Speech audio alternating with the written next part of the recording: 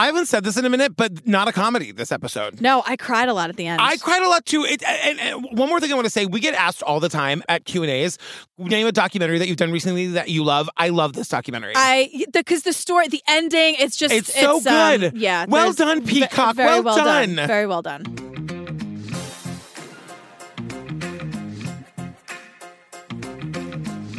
Hi, Jillian Benzavalli. Hi, Patrick Hines. Hi, fam. Hey, listen, fam, if you are hearing this the day this comes out, this Thursday, the 13th at 8 o'clock, we will be in Denver at the Newman Center doing our live show on the Jinx, girl. Oh, great. And then that Saturday, the 15th, we're at the Vic in Chicago. Both shows are almost sold out. There's like less than 100 tickets to either show left. Okay.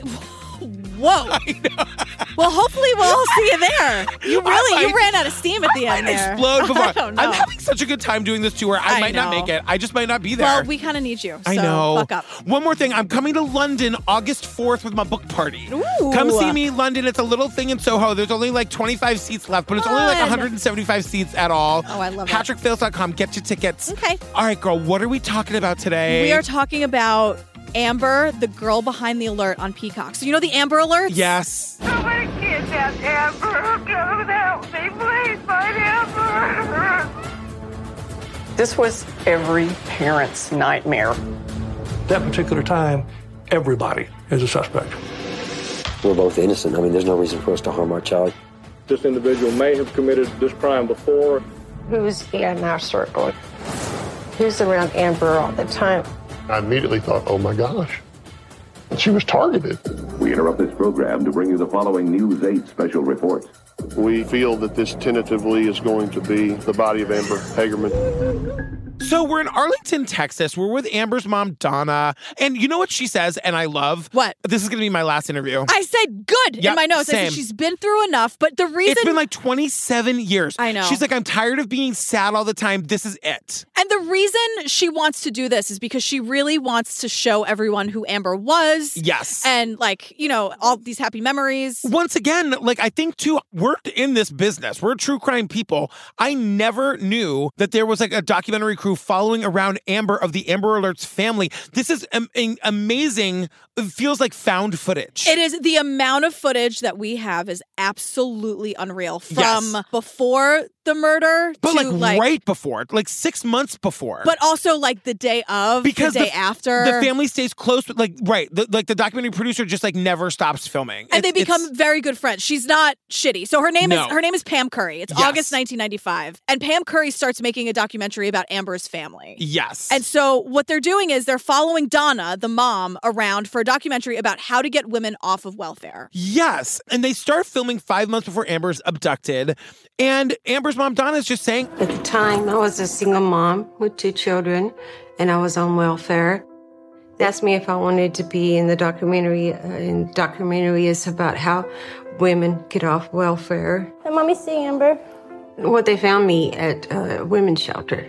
She was living in a shelter, and the documentary was having a hard time getting people to like be on camera. I gotta tell you, like my mom was on welfare when I was growing up. I grew up in public housing before my mom like found the job that she did forever. For a couple years when my mom left my dad, we were on welfare, and it was it should not have been, but it was so shameful. We were on food stamps. I remember, and I have such shame about this. I think about this all the time. Not about the food stamps. When we would go grocery shopping, my mom, we would go to check out, and like sometimes there'd be kids from that worked at my high school who were like the checkout people, and I would leave my mom and go sit in the car because she was going to pay with food stamps. Yeah, and because kids can be horrible, and like and there's a stigma around it, and of course, oh girl, I hate hearing that. But like it shouldn't be shameful. It shouldn't be. You know what I mean? That's what I mean. It's the stigma in teenagers. I know. Nightmares.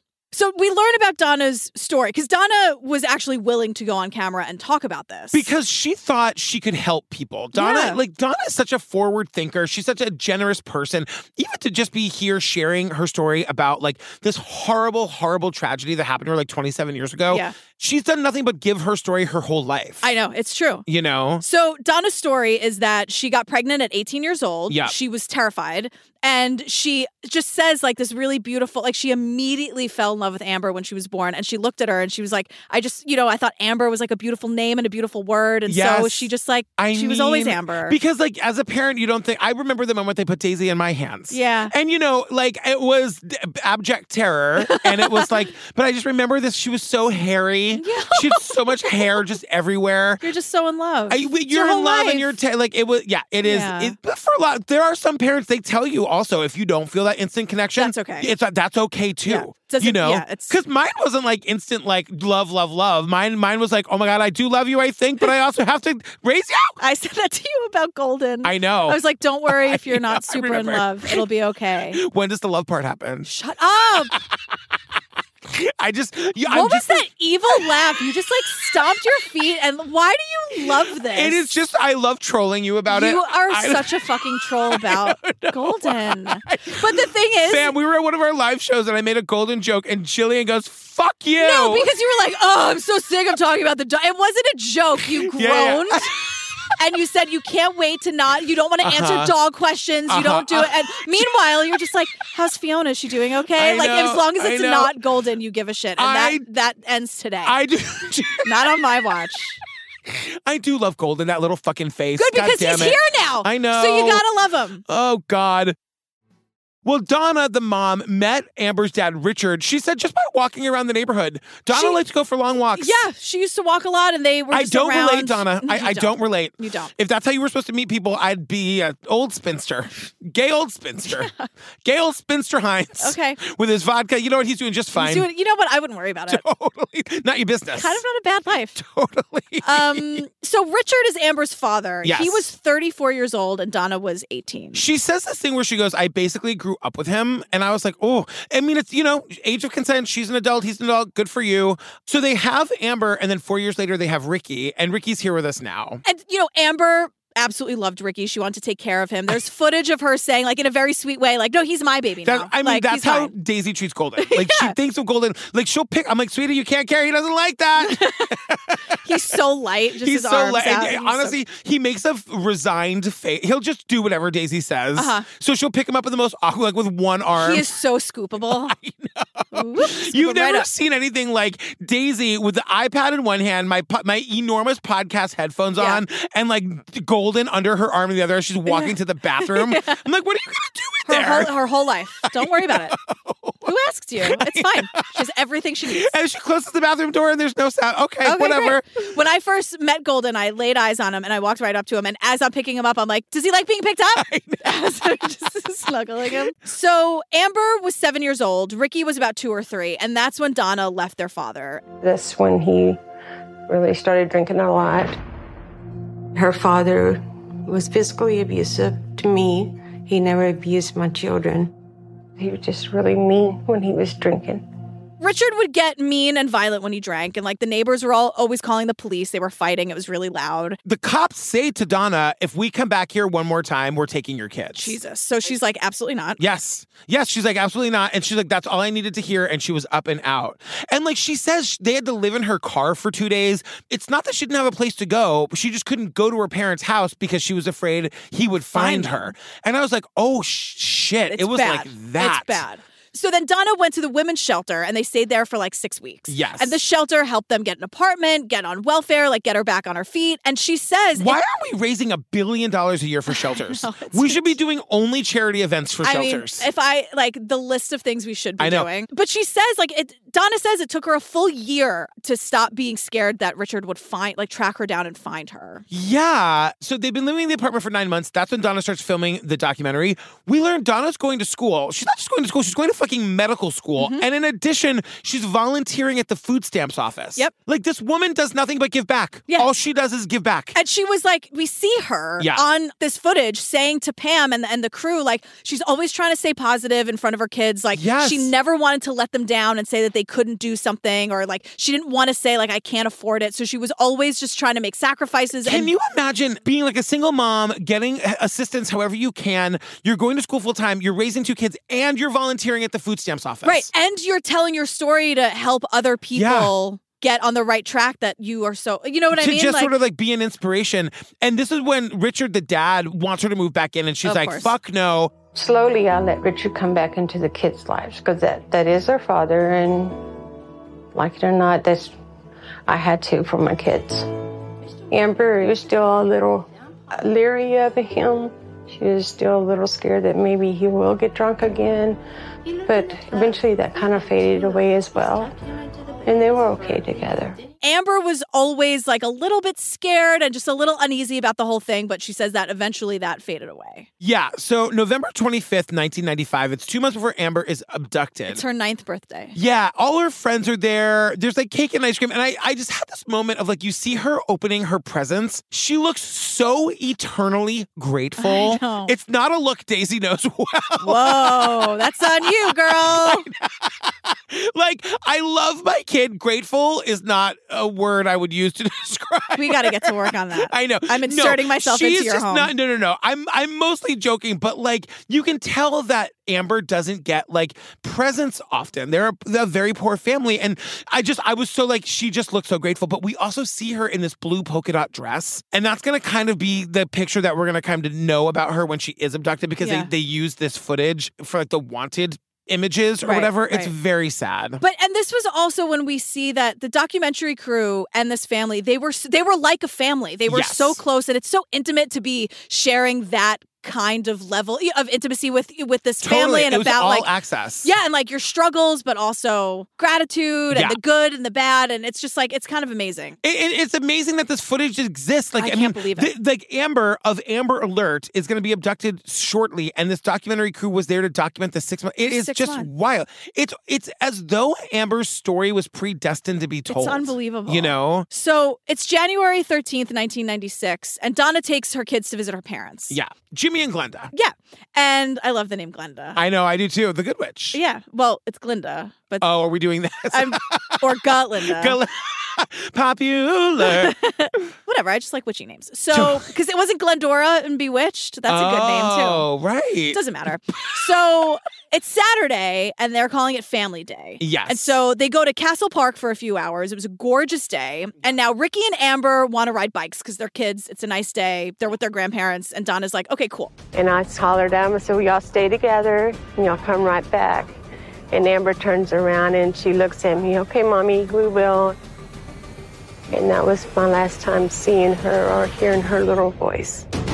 And this is the last time Donna saw Amber, but we see the footage of Donna seeing Amber for the last time. Yeah. I can't wrap my head around it. So they're 9 and 5. So Daisy is 9. And that is one of the reasons why this like hit me particularly hard. I said to Steve this morning, like, it's not that I think that Daisy couldn't be kidnapped, but I feel like you get to a certain age where you're not Madeleine McCann. You're not 3 anymore. You're not 2, however old she was. You have like autonomy or whatever. And it's wild to think that like you see Amber, she looks like a kid who is like a person, you know? Yeah. And so Daisy's that age, and it just made me like this whole documentary made me very scared. But I was just like, do kids still get to, like at 9 years old, go ride their bikes off around the corner where the parents... I would never in a million years let Daisy do that. I think... Granted, it's New York City, and it's very different from where this is happening. Sure, but there's also like, you can track them on an app. It's different now. Like, I think there are other resources now. I don't agree. Know. Like, if my 9-year-old, if you are scoopable like Golden, you're not out of my sights. Yeah. You know? But again, it's New York. To me, it just felt like very like that wouldn't happen today. But if you lived in the suburbs, Daisy wouldn't be able to go around the block on her bike. I can't answer it because I don't know. Yeah. That's why I'm wondering. Like, parents, tell me. Like, do you let your kids do this? I don't know. I'm actually maybe the worst person to ask. I'm asking the listeners. Yeah. Like, do you let your kids like ride around the block where you can't see them? Anyway, but again, that's the last time the mom sees or hears her. She rides away. And Ricky tells us what happens. Like, we see this map. They do maps really well in this documentary. Yeah. And we see like the route they usually take, which is like in a circle around the block. But that day we took a left where we weren't supposed to go. We went to a abandoned parking lot. They have a little ramp that we can ride down. We were not allowed to go to that parking lot without someone with us. But, you know, kids, we don't always listen, so... They wanted to ride the bikes on the ramp, and like it wasn't that far away. And I'll tell you, like Daisy being 9 years old, I'll tell you they feel invincible. And like they were explicitly told not to go into that parking lot, but kids do it all the time. Of course, because it's broad daylight. It's broad, like they're thinking like, well, it's not at night, and it's just like a little bit over here because it is close enough to like it's so not their fault. But like I could just even imagine me being like, I would think, what's the difference, Mom? Exactly, of course. It's so close to where I'm supposed to be. We're only going to be here whatever. for 5 minutes. Who cares? Yeah. Ricky is the me because he goes there. He goes with her for 2 minutes and he's like, we're going to get in trouble. I'm going home. Yeah. And Amber says, all right, you go ahead. I just want to go up this ramp like one more time. Yep. I'll be right behind you. And So then, like, Ricky leaves and goes home without Amber. He goes home and it's probably a 2-minute bike ride to the house. And again, not his fault. I don't know how that sounded, but no. But like he gets back there and Amber's not with him, and the grandfather who's out in the front yard working or whatever is like, where's your sister? And he's like, I don't know, she was supposed to be right behind me. And he says she's at the parking lot with the ramps. Instantly, the grandfather knows something is wrong. They're in the car immediately. And the thing is, this is minutes. Yes. 5 minutes, maybe. They're in the car. They're not going to walk there. Right. Like, they're getting there immediately. And this is when Ricky says, we just found her bike laying there. And he says, and that's where it gets a little hazy. Oh, yeah. my God. And then we hear this 911 call, 3:18. Mm-hmm. Remember, they 3:18 p.m. 3:18 p.m. They took off on their bikes 18 minutes ago. We hear like this random guy calling 911 being like, yeah, I saw a black pickup pull up over here on Raven Street, and he grabbed a little girl and took off toward town with her. What kind of a truck was he in? Looked like a Ford, but it was a black one. He didn't bother the back. He just grabbed her and took off. She hollered real loud, because I could hear her come over here. So that's what made me think there was something foul about it. Okay. We'll be out there shortly, sir. Okay. She hollered real loud because I could hear it plumb over here. Yes. So he was like across the street and he said, that's what made me think something was bad. So I just called you right away. I mean, this Holy man shit. just picked her up off her bike and threw her. Once again, I just want to say, and my daughter is small for her size. She's tiny.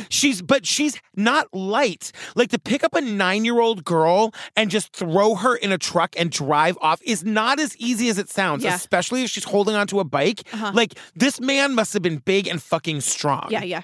And the thing is, this person, this witness, his name is Jimmy Kevill. Yeah. He called 911. Not Jimmy Kimmel. No. Right. A whole different guy. He called 911 before she was even reported missing. Yes. Like, yes. Instantaneously. Within seconds. But this is what's so frustrating about this case, and they're going to say it over and over again.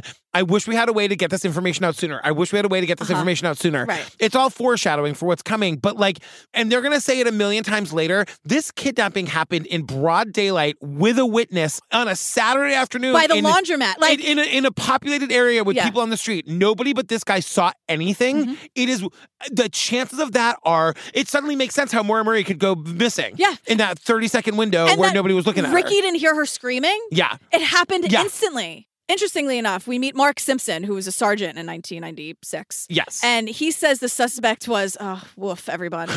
He described the suspect as a non-African-American male, less than 6 feet tall, of medium build, and clearly of sufficient strength that he was able to pick Amber up off of the bicycle. Amber's feet never hit the ground. A non-black male. I know. Fucking wolf. I know. Can we not, even now when you're telling the story, Mark Simpson, can we not with the casual racism? I know. God damn it. So he's non-black, their words. Yeah. Under 6 feet tall, medium build, but yet, like you're saying, strong enough to pick up Amber off of her bike. And the witness says probably pry her off of it. Like I'm not joking when I tell you there are times I try to pry the iPad out of Daisy's hands and it takes me 10 seconds. Out of her cold, dead hands. I know. Dog in one hand, iPad in the other, walk into the bathroom. A one-handed grip? Yes. Jesus Christ. She's a rock climber. She does go to climbing club twice a week, so she does have that grip strength, I guess. There you go. But here we learn about the single cab pickup truck, which is basically like, it's what you think of when you think of a pickup truck. We're like talking about cars and I'm lost. Well, it's the thing that we learn is that there's like, it's like just room for the driver and the passenger and then like open in the back. Thank you for clearing that up in as least a homophobic a way as possible. Thank you. You're welcome. You really nailed that. I do my best. It is pride after all. I mean, it's always pride. Remember, the witness called 911, and now at the same time, though, the grandfather is coming with Ricky to find Amber. And so when the cops get there, the grandfather's already there because this witness had called 911. Fam, what we're trying to drive home is there was 100 people on this crime scene in 12 minutes or less. Yeah. It is unbelievable how quickly, and we'll learn that this is like a low crime area. So like the cops, they were probably not investigating other crimes or whatever. Right. And they were on this crime scene so fast. And like this, it's the middle of the day and this guy fucking vanishes. And now everyone is like, like the neighbors, the community, Yes. like everyone, like that very afternoon, everyone is looking for Amber. And Ricky's got to go home and tell his mother. God. We hear, like, I don't know how they have this recording, but the mom calls the dad and it's just hysterical. Like, you got to find her. You got to come help me find her. Someone took her. My brain will not allow me to process what that must feel like as a parent. No. To be saying those words out loud. There was at least 3 times watching this, I just put my head in my hands and sobbed. It's unbelievable. And Amber's father is at his best friend Mike Thompson's house. What's going on with Mike Thompson? They keep saying his full name. Right? So now we meet Sergeant Mike, and he was at home having a nice little Saturday for himself. Just, God damn it, can he have a minute to himself? Goddamn minute. No, he can't. But he's got a lot of questions. He's like, listen, could this be a family friend, a parent? Are there custody issues? Sure, and they're all good questions. They all are, and we'll learn later that like 99% of the time, it is one of those things. Right. And so what he tells us is that the person grabbed Amber, got back in the car, headed back towards town. The interesting thing about going back to the west is it's back toward town and it's more congested. Speculation was that there was a specific place back to the west. If he was from out of town, I think he would have gone to the east and accessed off 360 to I-30 or I-20. If he was out of town, he would have gone east and went on the highway and then would have been like across state lines by now. And we're going to learn in a second. Well, not really, because it's Texas and Texas is enormous. This thinking didn't make that much sense to me because I was kind of like, wait, if he was from here, wouldn't he go to the highway and get the fuck out of here? You know what I mean? Yeah. So I'm not really following the logic there, but maybe we're going to learn in 5 seconds that literally every single person in Texas drives a black pickup truck. I mean, every single, like, if you're in Texas right now, you are in a black pickup truck. And they were like, we didn't even realize how many there were on the road until you're looking for one, and then it's every single car you see. And so that makes more sense to me, is that like everyone drives the car that I drive, go downtown where all the cars look exactly alike. Right. But Donna, Amber's mom, calls Pam Curry, the producer of the documentary. It's like her first call. And it's just like, Donna needs your help. Pam drops everything and goes to Donna immediately. And this is the beginning of like such a gorgeous friendship and relationship that they have. Yeah. And so the cops are looking at the area and like there's the laundromat right there and like people are coming and going, but the only thing is there wasn't any windows facing that parking lot with the ramp. So like there were people around, but they were in imagine any empty lot in any town. Like that's what it was. It's like there are people, but they're over there. Yeah, and like I guess the business, like the big laundromat has windows facing the front, but this lot is on the side and there's no windows on that. And it's sort of like she screamed really loud, but if you're in the laundromat, that's also really loud. There's also like no tire impressions in the dirt. He didn't leave any like cigarette butts or anything like that. It's weirdly the perfect crime. And it's also like, oh wow, there's like a little kid screaming on a Saturday afternoon because it's gorgeous out. Like some kids make noise. Even I know that. It is so terrifying. It is so fucking... It's what I always say, like kids have no power. Like it is just... It's terrifying. It's so easily overpowered. Like, oh my God. So producer Pam gets to the house and like we get this whole thing about how like it's already becoming a media circus, but like and no one's let in, but Pam, the producer with her camera crew, waltzes right in. But the cops are like, excuse me, who are you? And Pam's like, excuse me? Yeah. I'm basically family step aside. It's true. And she says like she has like full access to this family to tell their story. Also, we're back with brother Ricky and like I can just see this. Like he's 5 or something and every single person is like, what do you remember? It is the most important thing. And he's like, I don't remember anything. That's the quickest way to get somebody to shut down, by the way.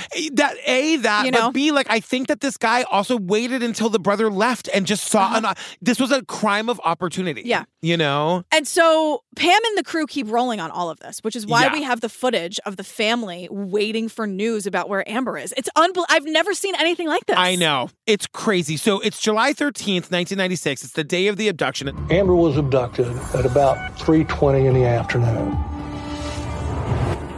Somewhere around 4:30, the police department contacted the various media outlets and they're trying to get them there.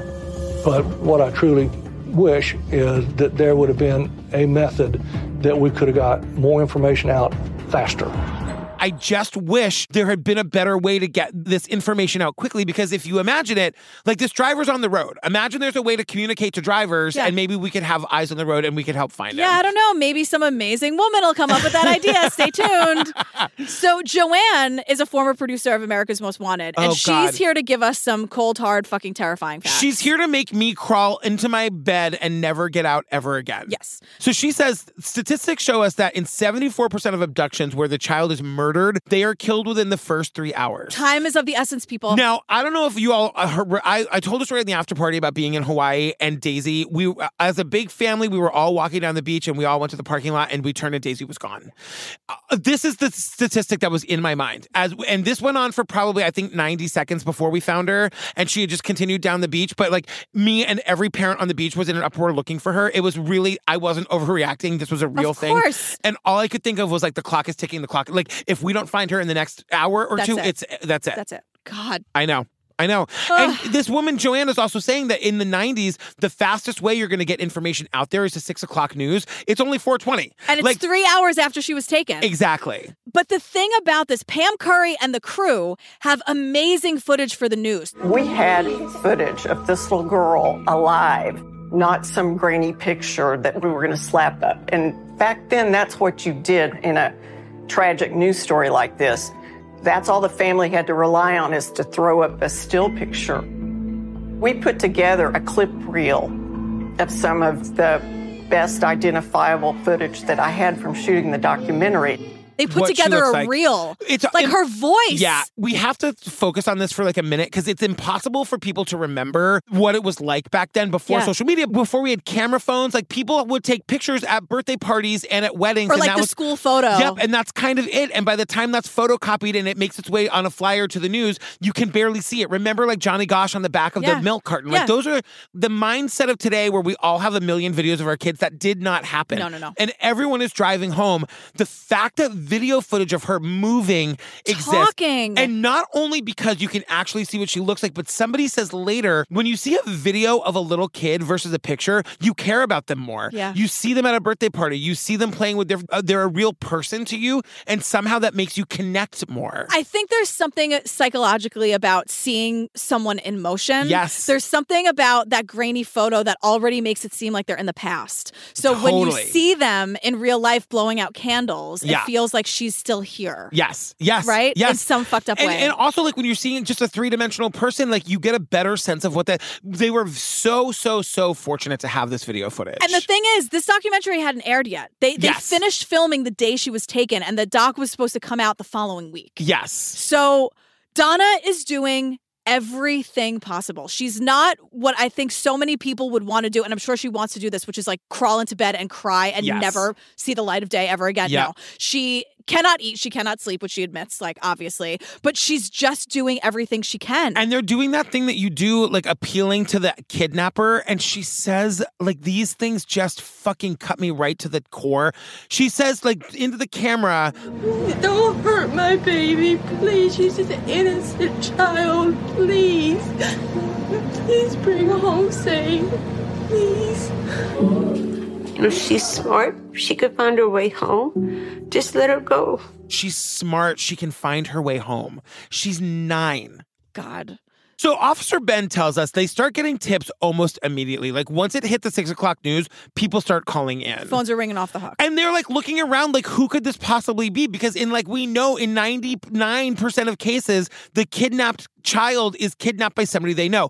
Immediately, they suspect the documentary crew. Yeah, so Pam and all of her people. They like start with the inner circle. They're like, wait, what? And Pam's like, excuse I me. know. But you know what? Every single person is happy to do whatever they can do to be ruled out so they can just keep looking. Yeah, and Pam's like, look through my hundreds of hours of footage, like anything you need, whatever. Yes. So then, of course, they turn to the dad. They're like, the dad that was abusive and was an alcoholic and hasn't been around. Like, where was he? What's his story that day? And we also learned from Donna that, it had been 3 weeks since Amber or Donna had seen it. Donna and Richard are not in a good place at all. So that really adds to, what are these family dynamics? Donna and Richard aren't together. Donna says it was abusive. They're not getting along at the time of the kidnapping. What's going on? Would he take her? Would someone he know? What's happening here? Yes.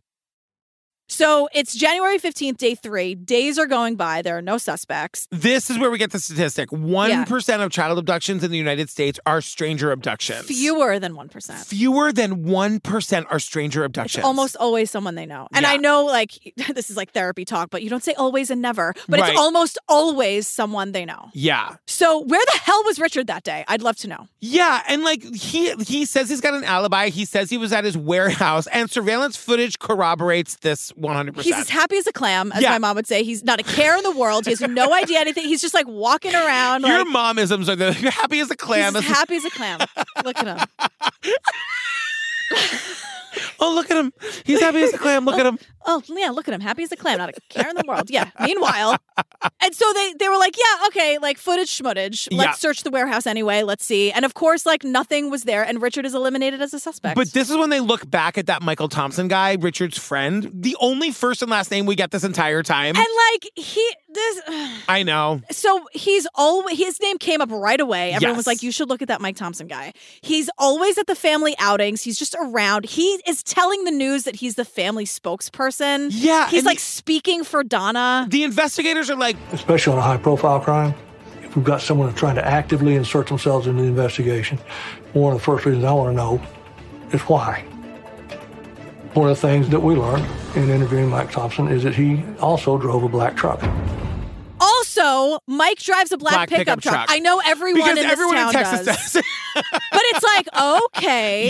Yeah. Mike was a delivery guy. Yes. And all of his deliveries were time-stamped. So it says that he was about 40 minutes away when Amber was taken. Yeah. And then they say, but he knew Amber. So, like, he wouldn't have had to take her kicking and screaming. And I'm like, but maybe not. Maybe she was scared of him. He's not exactly kid-friendly. No, 1,000,000%. Right? He looks... I'd be scared of him. Yes, but I think that they're saying that we can place him 40 minutes away from the crime scene at the time of the crime. Right. So it wasn't him. It wasn't, but it's like, what do you think it was him? I don't, at first, I was like, they just keep dropping this Mike Thompson guy. He's the guy that would get drunk with her dad, and then her dad would be scary, and I'm sure Mike isn't the most pleasant drunk. I'm just saying, not to pass judgment, but here I am. Yeah. So again, he's not kid-friendly if you watch the doc. And so, I don't know, it was just a weird, like, then why are we here?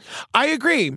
They also describe the kidnapping as a blitz attack, which is just why. Like, they're convinced it was a stranger. Yeah. And like, the thing that's so scary about this to me is that unless they were stalking her for weeks, which is terrifying, like, this person made a split decision to take her and be a monster. Yes. Like, all of the things had to align. Like, there are people in this world who see a 9-year-old girl on a bike and think, aha. Like, there is, if you really take a second to think about that. I know. That is one of the scariest. But that's why I will never let Daisy at this age out of my fucking sight, ever. Like, you just see, like, the brother just went away. Yes. She's there. Like, what an opportunity for me to be a monster. Yes. Like, yes. Wait a second. I know. And we're going to get a whole bunch later about, like, was this sexually motivated? We will learn that she wasn't sexually assaulted. She was not. So I do wonder, like, if she had gone home and Ricky had stayed, would it have been Ricky? Like, was it just any little kid? And, like, why? And why? So the case takes over the entire city. The community is hanging pink bows everywhere.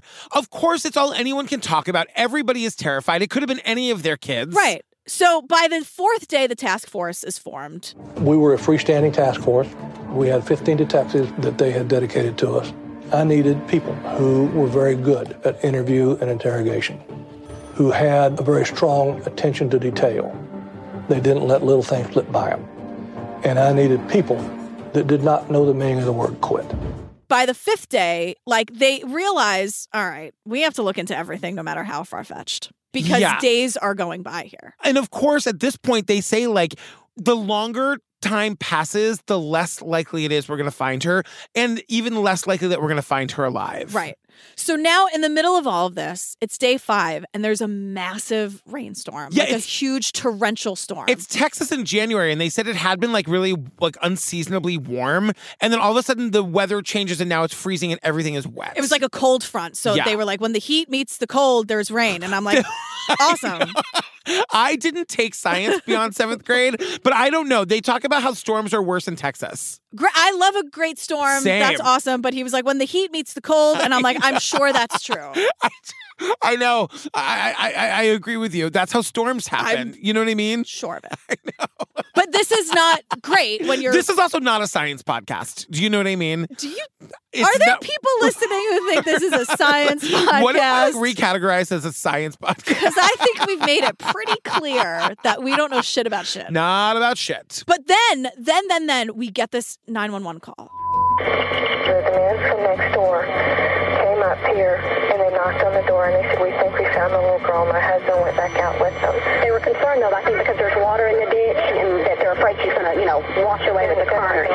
My husband's out there. He won't let her go. Okay, so if it comes to that, then he'll hang on to her. Absolutely. Okay. My husband thinks he found the little girl we're all looking for. But like the body of the girl. The body. And so she was like, I'm scared about the rain because I don't want her to get taken by the current. Because it's in a creek behind this apartment building and and the water level is really high. Yeah. And so, yes, they're afraid the body's going to sort of be washed away. And so the body had been found in Arlington. Yes. And so immediately the cops are there. The media. And everyone is pushing, this is where the cops have such a hard job because not only do they have to disentangle the body of this naked, we're told, young girl, they are contending with the press who is insisting that they tell them right now if that's Amber or not. Because remember, this is the only story happening in this county at this time. Right. So they just keep no one wants to, everyone's thinking it's her, but no one wants to say it. And also you understand too, if they tell you on the news, the family, that's how they're going to find out. Yeah. You know what I mean? So even if they know, they can't tell you. And we meet Darylyn Perryman. Yeah. Hell of a name, Darylyn. But awesome also name. hell of a woman. Right. So she's the family advocate on the police department. She works for Arlington Victim Assistance. Yeah. And she's the person who has to break the news to the family. And so assumptions are being made. She basically goes to be with the family because she's kind of news is going to come. Obviously the family is watching the news, and because of Pam, the documentarian's footage, we are watching the family watch the news, which is wild. It's crazy. And Darylyn is with them, and she's kind of until we know for sure, we don't know, but she's going to be there, and she's going to be the one to tell them if it is her. But it is Amber. Yeah. And Darylyn gets a phone call and says, Mike Simon said, yes, we've identified it's her. They had identified some birthmarks. And then he said, and you have 5 minutes to tell the family before we announce it to the media. You have 5 minutes to tell the family before we tell the media. Yeah. Fuck. And I'm sure that's not the cops, that's not what they want to do, but they know that this story's going to get out. They only have 5 minutes to keep the lid on this story. And so they, we get the story from inside the house where the family is told, and they are at Donna's mother's house. Mm-hmm. So Amber's grandparents. Because that's where they were visiting when they went to ride their bikes. And of course, the grandparents are falling apart. And I was like, oh my God, Donna can't even fall apart because her parents are falling apart. Right. And I was like, don't do this. Yeah. It was making me so mad. But then Donna immediately goes to denial mode, which I totally get. Of course. She's like, that's not my kid. I will not believe it until I see it. I will not believe it until I can touch her, until I can see her. This crushed me. Yeah, of course. And Pam Curry, by the way, does the right thing, scraps the welfare documentary. Yes, of course. It was supposed to come out in 2 days. Can you imagine? It comes out on Thursday? Pam, absolutely not. There would have been a whole fucking pullover tangent about how much we hate Pam, but we love Pam. Yeah. She did the right call here. So they say, they send the body to the morgue, and Pam is insisting on going to confirm that it's her daughter. And thank fucking God we're told the morgue doesn't allow visitors.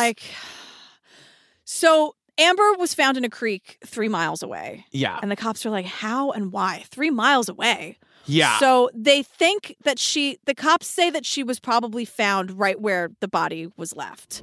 It just doesn't seem likely that a suspect would just randomly drive into this complex and then just happen upon a creek to leave her body in. The way this is laid out, it's a neighborhood, right? This apartment complex is huge. And it's its own neighborhood. And the creek isn't it's not a beautiful stream that flows through town. It just kind of goes behind. It's behind buildings. Exactly. Right? One of those. So, but there was a main gate and then another entrance west of that main gate. Yes. And that other entrance, the gate was broken. And so people were coming and going. And because the weather was so bad, there was a security camera. And guess what? It actually worked and was on and was recording. But it was so shaky and covered in water because of the rain. There at one point, so it didn't work. Sorry, it didn't work, and they do at one point think they can see a black truck going in, but they can't make out any recognizable details. Yeah, and so, but what they're saying is that the suspect had to have been familiar with that site as well as the apartment complex. Yeah. So of course they're like, "Who's this guy who found the body? Let's get eyes on Stuart. Right. Let's talk to the guy who called it in." And his wife Edie called it in. Yeah, we see him giving a press conference. He looks weird. I'll give you that. Well, I was a little distracted because they had that really big storm. Yeah. And finally the storm had cleared. And so he took his dog out for a walk. Yes. And his dog found the body and started barking. And I'm like, okay, so the dog found the body. Yes. Stuart, Yes. if we're going to get specific, let's give credit where credit's due. Give the dog credit. For helping solve this thing. Justice for Fido. I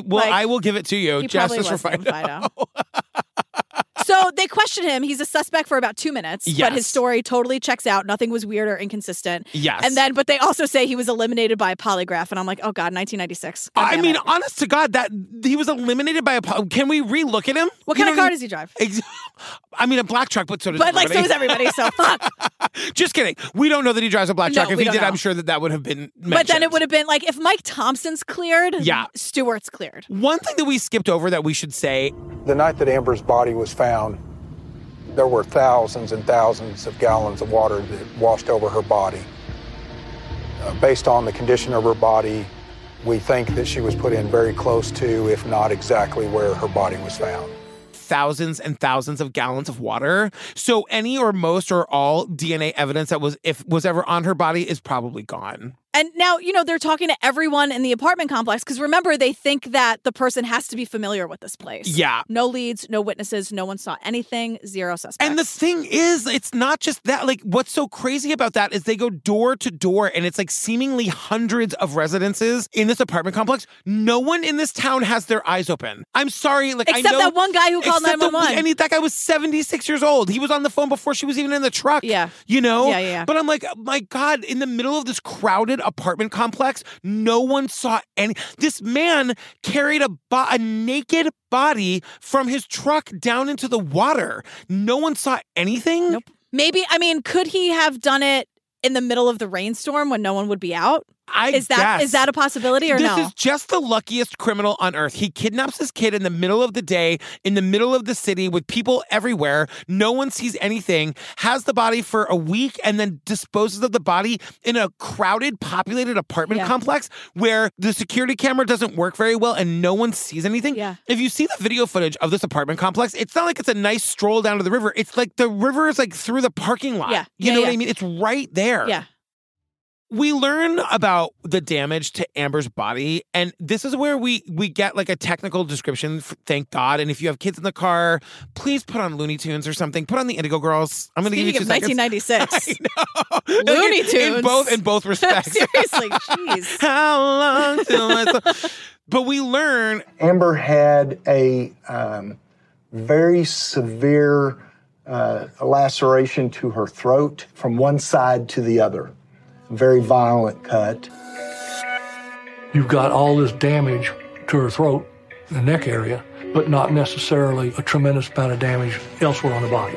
her throat was cut. But they also say, this is where they tell us there was no indication of sexual assault. But then they speculate, like, just because her body wasn't penetrated doesn't mean that, like, the killing itself wasn't a sexual act for the person. I don't think we need to speculate about this. No, I think we can just hope the fucker's dead. Yes. Like, that's kind of where I'm going to go. Yeah. Tripped onto a train track and couldn't get up. Right. And then, like, had to watch the train come. Yeah. So, you know, like, who did this? How was she kept alive? Where was Amber kept alive? And we also don't know if or how long she was kept alive. They say the body shows no signs of torture, no signs of restraint or defensive wounds. So we don't know when she died. Like, she could have been killed instantly, which I mean, as morbid as it is, as the father of a 9-year-old girl, that is my hope. Uh-huh. You know? Yeah. But it doesn't look like if she was kept alive for a couple days that she suffered in the sense of being tortured. I mean, now that we're talking about it, God, it just seems like this evil monster saw this that it all happened very fast. Yeah. Because the entire city was looking for her, so no one looked in the creek? No, and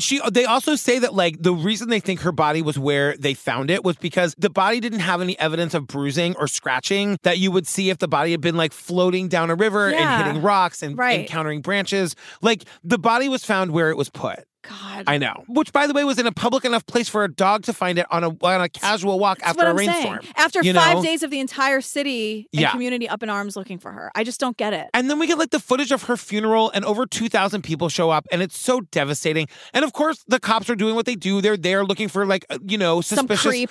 But they're like, this was not a family affair. Well over 2,000 people showed up to her funeral. It was standing room only. There were so many people there. because this had just touched a community like you can only imagine.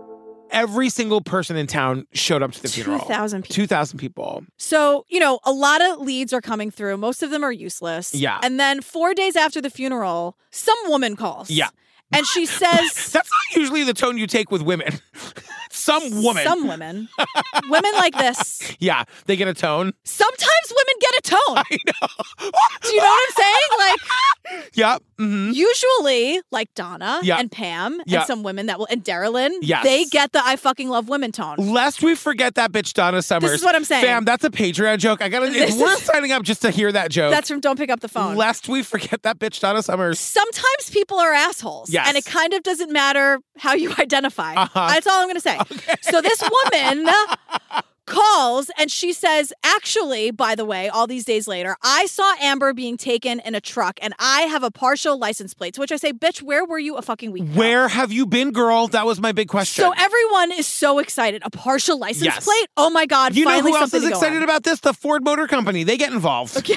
They do. They call it Ford Motor Company and they're like, I know every single truck in Texas is black and a Ford. Motor Company. Yeah, that's like Ford Elizabeth Company. Ford Elizabeth? Yeah. You get the inside. Ford Motor Company. It's I'm the like, Ford is Motor that Company. the official name? Yes. It's just Ford? Yeah. Ford Motors? It's the Ford Motor Company. Okay, great. They're like, okay, great. This woman's going to blow the roof off the case. The Ford Motor Company, all hell breaks loose. They give them a list of like potentials based on the partial. Yeah, and they're all ready to go. And then she's like, oh, you know what? We interviewed her again, and then she finally admits to us that she didn't know anything and she just made it up. She made the story up because she felt so bad for Donna and the lack of a break in the case that she just wanted to do anything that she could to help her. She said she was so sad for Donna, the mom, that she needed the mom to have some kind of hope. So she makes this up. Fuck you. Now, you're going to ask why I have tone? I know. No. I knew why you I'm had just saying, tone. dear listener, Yeah. sometimes people deserve tone. I know. Stop inserting yourself. If you're not going to be helpful, shut up and go away. And like, how dare you do this to and the this cops woman? are saying like she thought she was trying to help, but it was a drain on time, a drain on resources. They fucking called the Ford Motor Company. I'm not He's doing just fine, I think. I'm not worried about Ford. I'm just saying like the Ford Motor Company got involved. And everyone, it was like high hopes. You know what? Fuck you, lady. I don't know who she is or where she is. You're really fast and loose with the fuck yous lately. Just real fast and loose. Okay, don't give false hope in a murder investigation.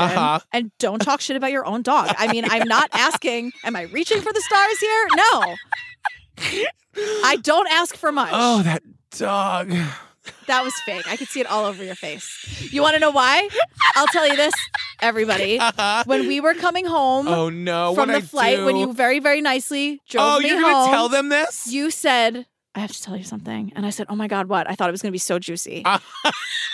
And you were like, I'm really excited to see Golden. I missed him. See? I know, I missed him a little. The welcome home is the best. I know. Anyway, what the fuck, lady? But Donna, speaking of an amazing woman, yes, has now become an advocate for missing children. She's taking her grief. So Donna, right, Amber's mom, just as a reminder. And because her point here. Donna became convinced that whoever took Amber had done something like this or similar to this before, and it just angered her that they were still out there and that they could have done it again.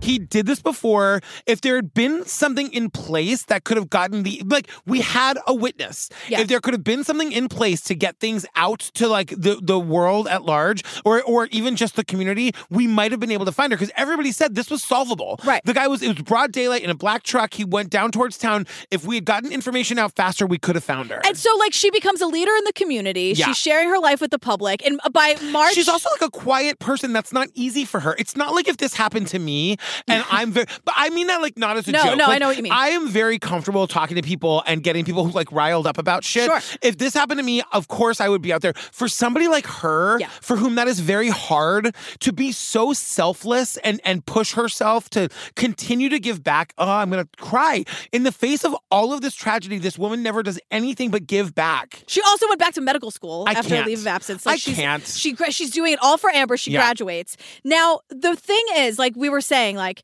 there wasn't a system in place to get things out. Like, time is always working against you. Like, every second is a fucking disaster if there's not anything good. Yes. Enter Diana Simone. I love her. She comes along and she fucking changes everything. She also knows she had a good idea. And she did. Like, give her your flowers. She killed it. Yeah. So she's a resident of Fort Worth, Texas. Uh-huh. And she's the one who comes up with the idea for the Amber Alert. I fucking love women. So Amber, I was so amped up, right? So Amber was taken at 4 p.m. Yes. Around, or 3:18, but Diana sees this on the news at 6. So she's pacing in her kitchen. She's like, what can we do about this? She calls the local radio station. Yes. And they say, do you have any information? And she says, no, but I have an idea. Yes. And because this is still at the height of Amber missing. This is before Amber was found. But you know where it's going. And that's when I started crying. Yes. Because I was like, she goes, I have this idea for an emergency broadcast alert where it would be like the loudest, most obnoxious signal to make everyone pay attention. Now, remember, she's talking to the radio people. So now,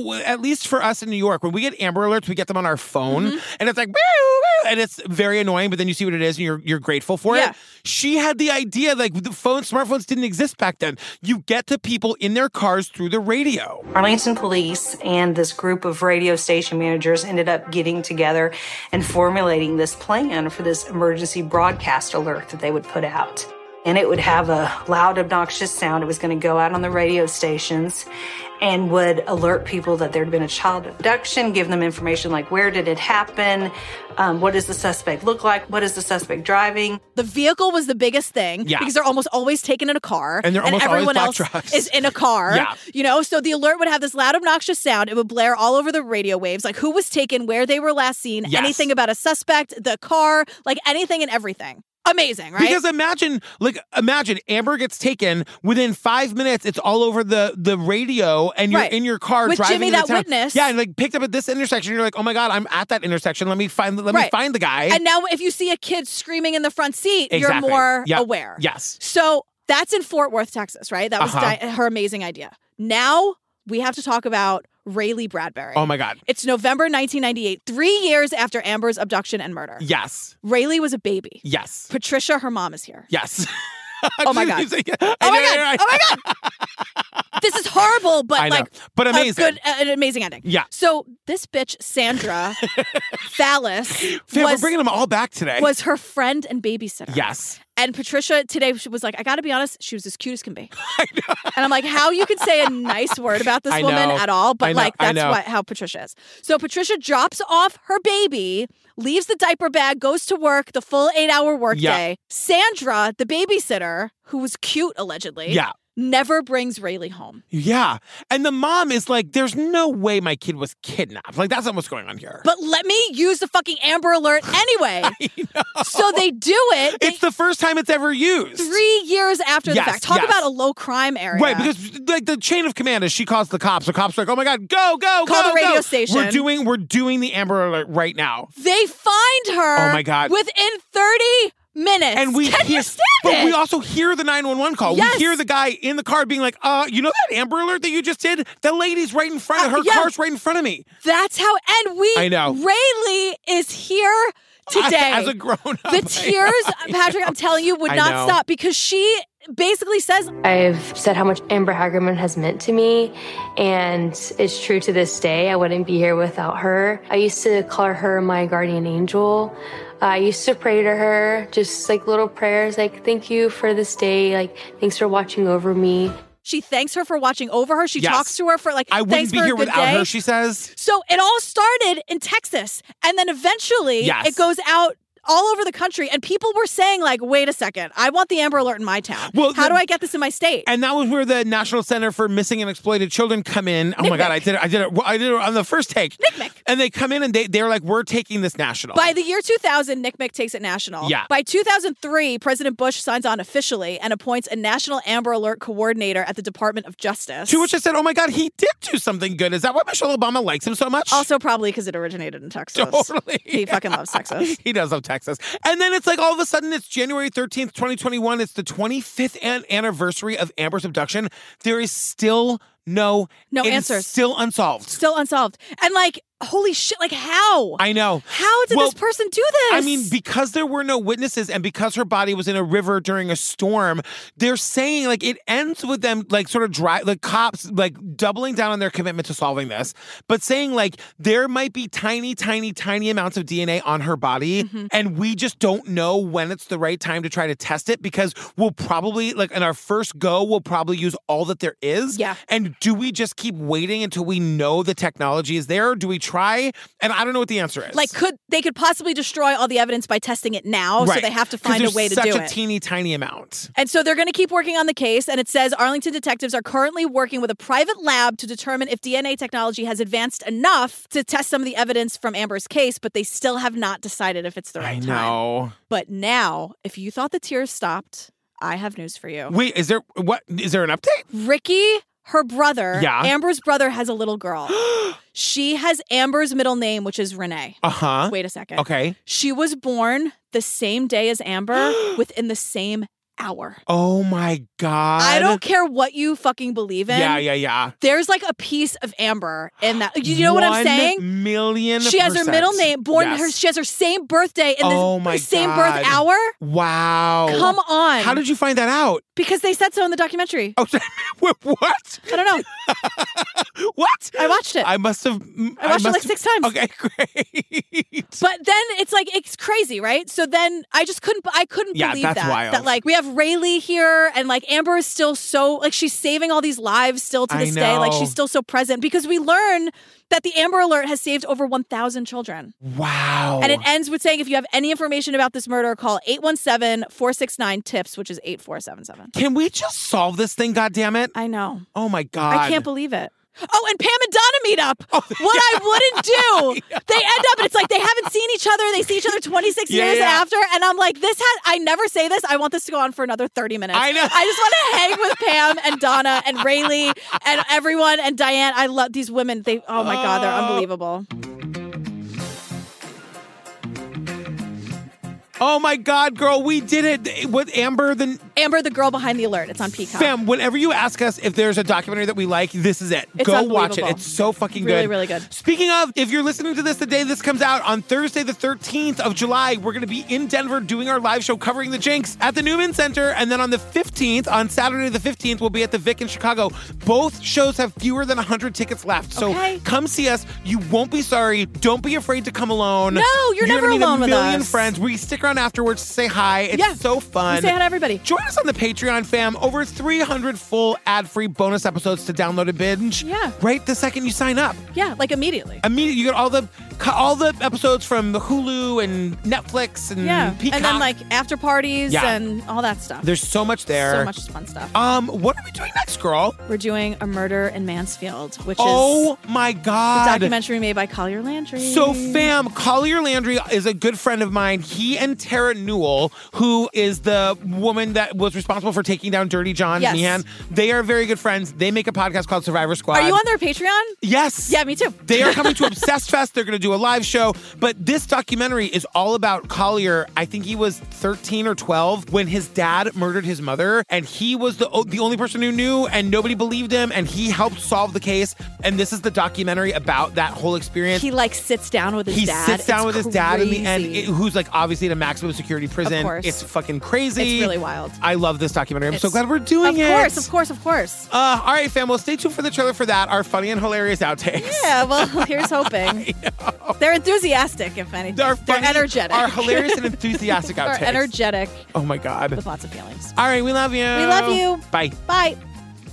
One of the things I've always been interested in my life about, ever since you murdered my mother, is the collateral damage of violence.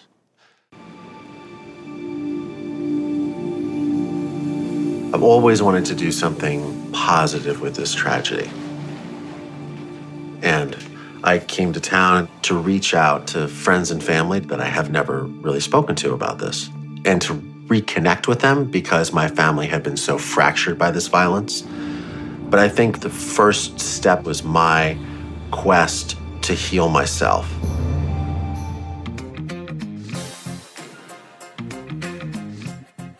I'm going to say we're going to bring it back. I fucking love women. Women are getting shit done in this episode. I love it.